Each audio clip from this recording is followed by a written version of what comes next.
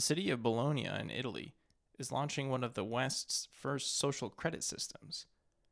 Spinning it by calling it a, quote, virtuous citizen program, the idea is to create a system that rewards good behavior.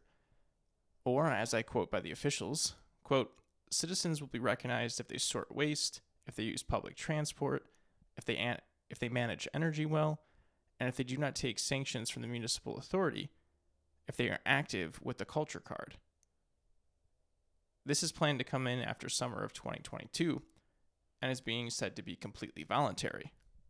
They say there's going to be rewards in place for those that participate for their good behavior. What those rewards are hasn't been said, though it's likely to be a tax credit or, if I reckon, maybe some money. This is probably the start, as there are other initiatives that are rumored in France that would be doing something similar as well.